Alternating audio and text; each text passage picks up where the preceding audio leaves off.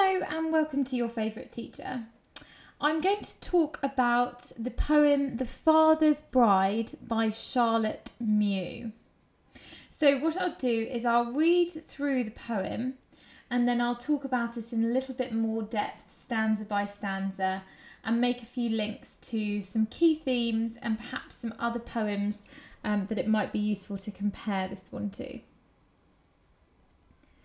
3 summers since I chose a maid, too young maybe, but more's to do at harvest time than bide and woo. When us was wed, she turned afraid of love and me and all things human. Like the shut of a winter's day, her smile went out and 'twa'n't a woman, more like a frightened fay. One night in the fall she runned away. Out 'mong the sheep her bee, they said, should properly have been abed, but sure enough she wa'n't there, lying awake with her wide brown stare. So over 7-acre field and up along across the down, we chased her, flying like a hare, before out lanterns, to Churchtown, all in a shiver and a scare. We caught her, fetched her home at last, and turned the key upon her fast. She does the work about the house as well as most, but like a mouse, happy enough to chat and play with birds and rabbits and such as they, so long as menfolk keep away. Not near, her eyes beseech, when one of us comes within reach. The women say that beasts in stalls look round like children at her call. I've hardly heard her speak at all. Shy as a leveret, swift as he, straight and slight as a young larch tree. Sweet as the first wild violets she, to her wild self, but what to me? The short days shorten and the oaks are brown. The blue smoke rises to the low grey sky. One leaf in the still air falls slowly down. A magpie's spotted feathers lie. On the black earth spread white with rime, the berries redden up to Christmas time. What's Christmas time without there be some other in the house than we? She sleeps up in the attic there, alone, poor maid. 'Tis but a stair betwixt us. Oh my God, the down, the soft young down of her, the brown of her eyes, her hair. Okay, it's quite a difficult poem actually to understand because there's so much of this that is using nature to represent feelings. And it was written by, as I said, Charlotte Mew, who was a Victorian poet and had a rather difficult life, and she lived in poverty, and many of her family suffered mental health problems, and she was terrified of experiencing the same thing.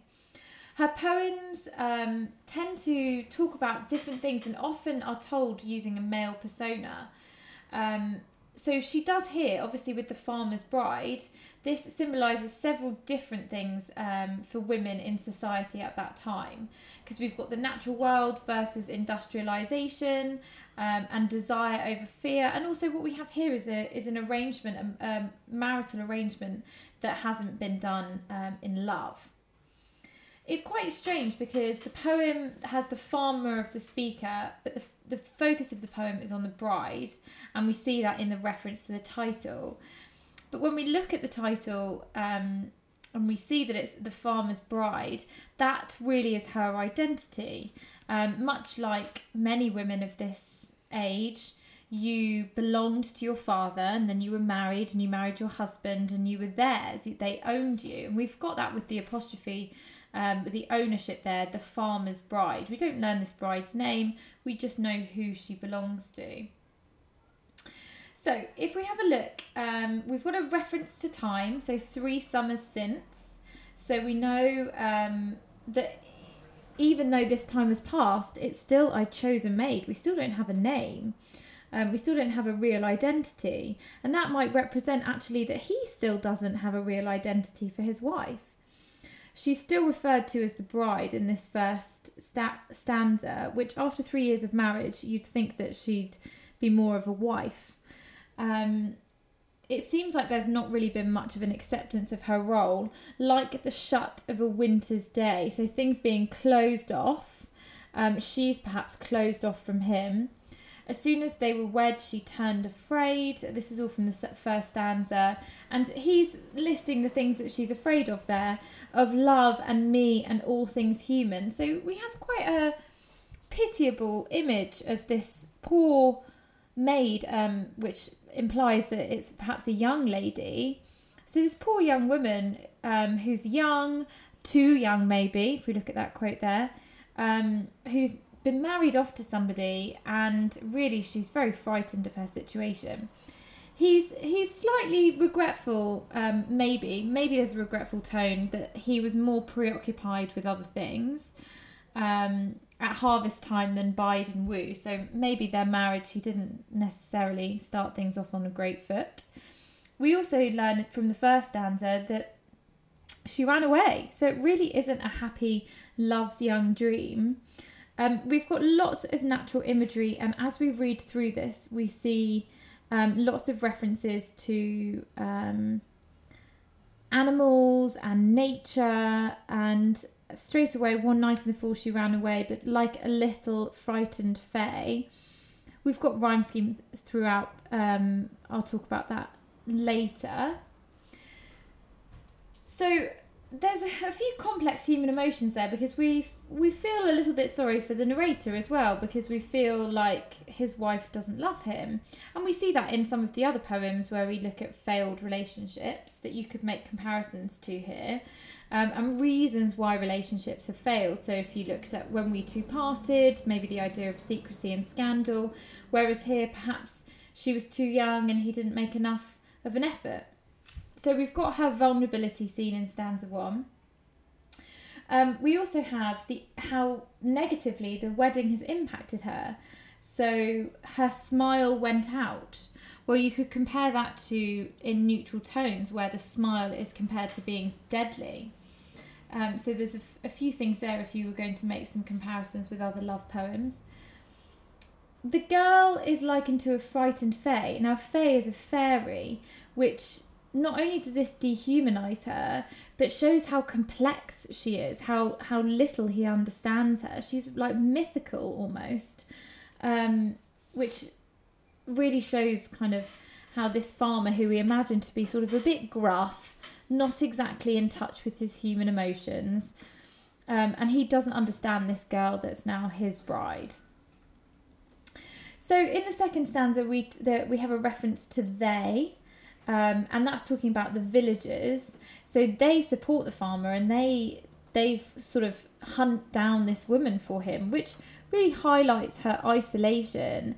This woman, not only does she not have an identity, she doesn't have a particularly high status, and she doesn't really have any power or any standing in the community. So the farmer seems to be part of this community. He says we, which is a collective pronoun. So we chased her, flying like a hare. Again, she's been, they've used animalisation here to show how far removed she is from a bride that you would expect. So you think of a hare as something you can't catch. It's something that exists only in nature, and not something to be tamed. But that's what he's trying to do here. He's trying to tame his wife. Before out lanterns to Churchtown, all in a shiver and a scare, we caught her. Again, this fear, almost like a caged animal that's being hunted. It's really not a particularly pleasant image when you think of a young woman who's run away from her husband. We caught her, fetched her home at last, and turned the key upon her fast. Oh, great. So she's been locked in now. It's not really a particularly pleasant image of young love and the start of a marriage. Lots of similes, like a little frightened fae. We've got flying like a hare, like a mouse as we go into the third stanza. So these constant references to animals that's kind of, as a farmer, that's probably something he's quite comfortable with. He's quite comfortable in understanding different animals and understanding nature. What he's not comfortable with, what he doesn't understand, is his new wife. And so the only way that he can try and explain what's happening, the narrator I mean, is through using all of this natural imagery. That's his comfort, that's his go-to. So when we get to stanza 3, we have a little bit of light relief. She's sort of now started doing the housework, but again, like a mouse, she's terrified of the farmer. And we've got another collective pronoun with us, which sounds a little bit threatening, like it's her versus us, which is what we saw in the second stanza. She's much happier being in nature, happy enough to chat and play with birds and rabbits. So she's not yet comfortable talking to him, being with him. And in fact, when anyone goes near her, her eyes tell them, not near, not near. And that repetition, that exclamation mark there in the poem, this is just what he's reading into her expression. And the last line, I've hardly heard her speak at all. Feel a little bit sorry for the farmer here. I don't know if I'm supposed to or not, but it is quite sad. He's not yet broken down the barriers to be able to communicate with his new wife, and her vulnerable state makes him kind of unsure as to how to even start. The reference to the women, so these are obviously the women in the village. It shows her different. She's different to these women. Again, she's isolated. She's alone. She's obviously young, and the women in this community, they are something removed from her. So, shy as a leveret, swift as he, straight and slight as a young larch tree, sweet as the first wild violets, she to her wild self, but what to me? Well, as with a lot of the rhyming in this poem, it does make it quite light-hearted, but we've also got perhaps some sibilance here, and we see the pace as he's almost, he's talking about her, and it sounds like she's darting around, shy as a leveret, swift as he, straight and slight as a young larch tree. So we've got the quite positive imagery of her, but what to me, and as always, a but in anything at all. Whenever you get an extract, at the moment you get a but. In particular in poem, we have a shift in tone. So whilst this stanza seems quite nice, and we've got the first wild violets, which seems like quite a positive image for her, we then have his rejection, but what to me?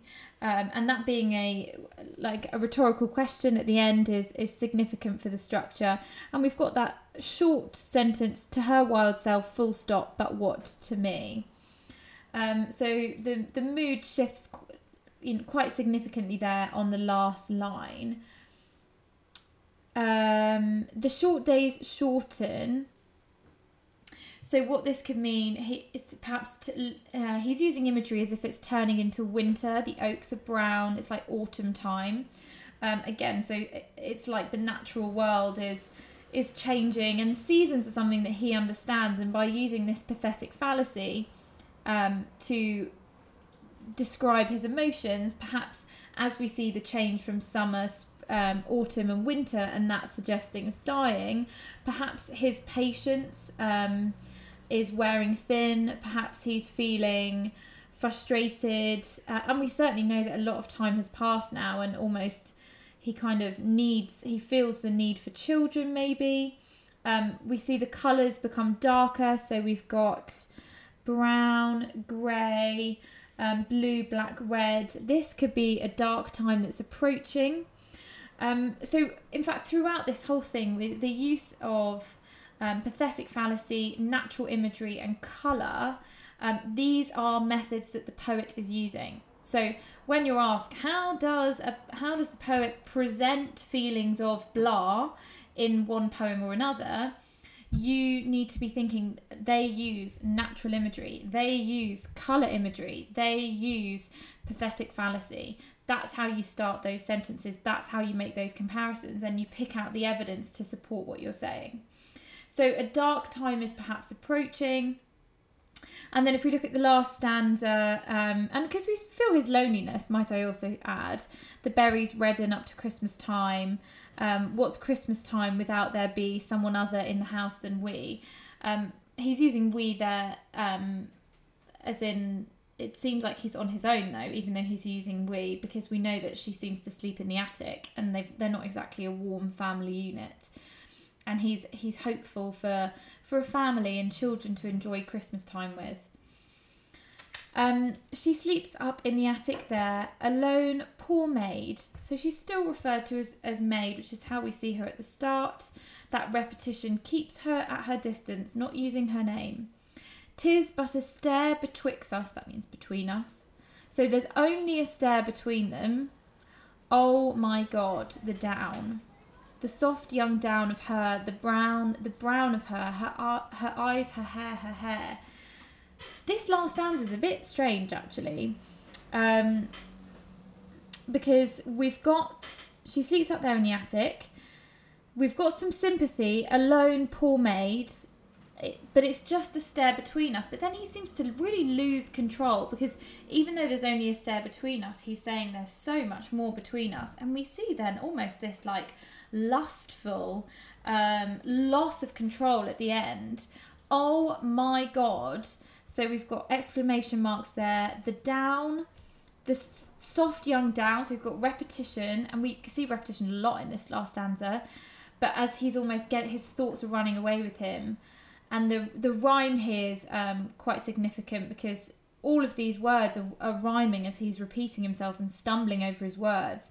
The soft young down of her, the brown of her, her eyes, her hair.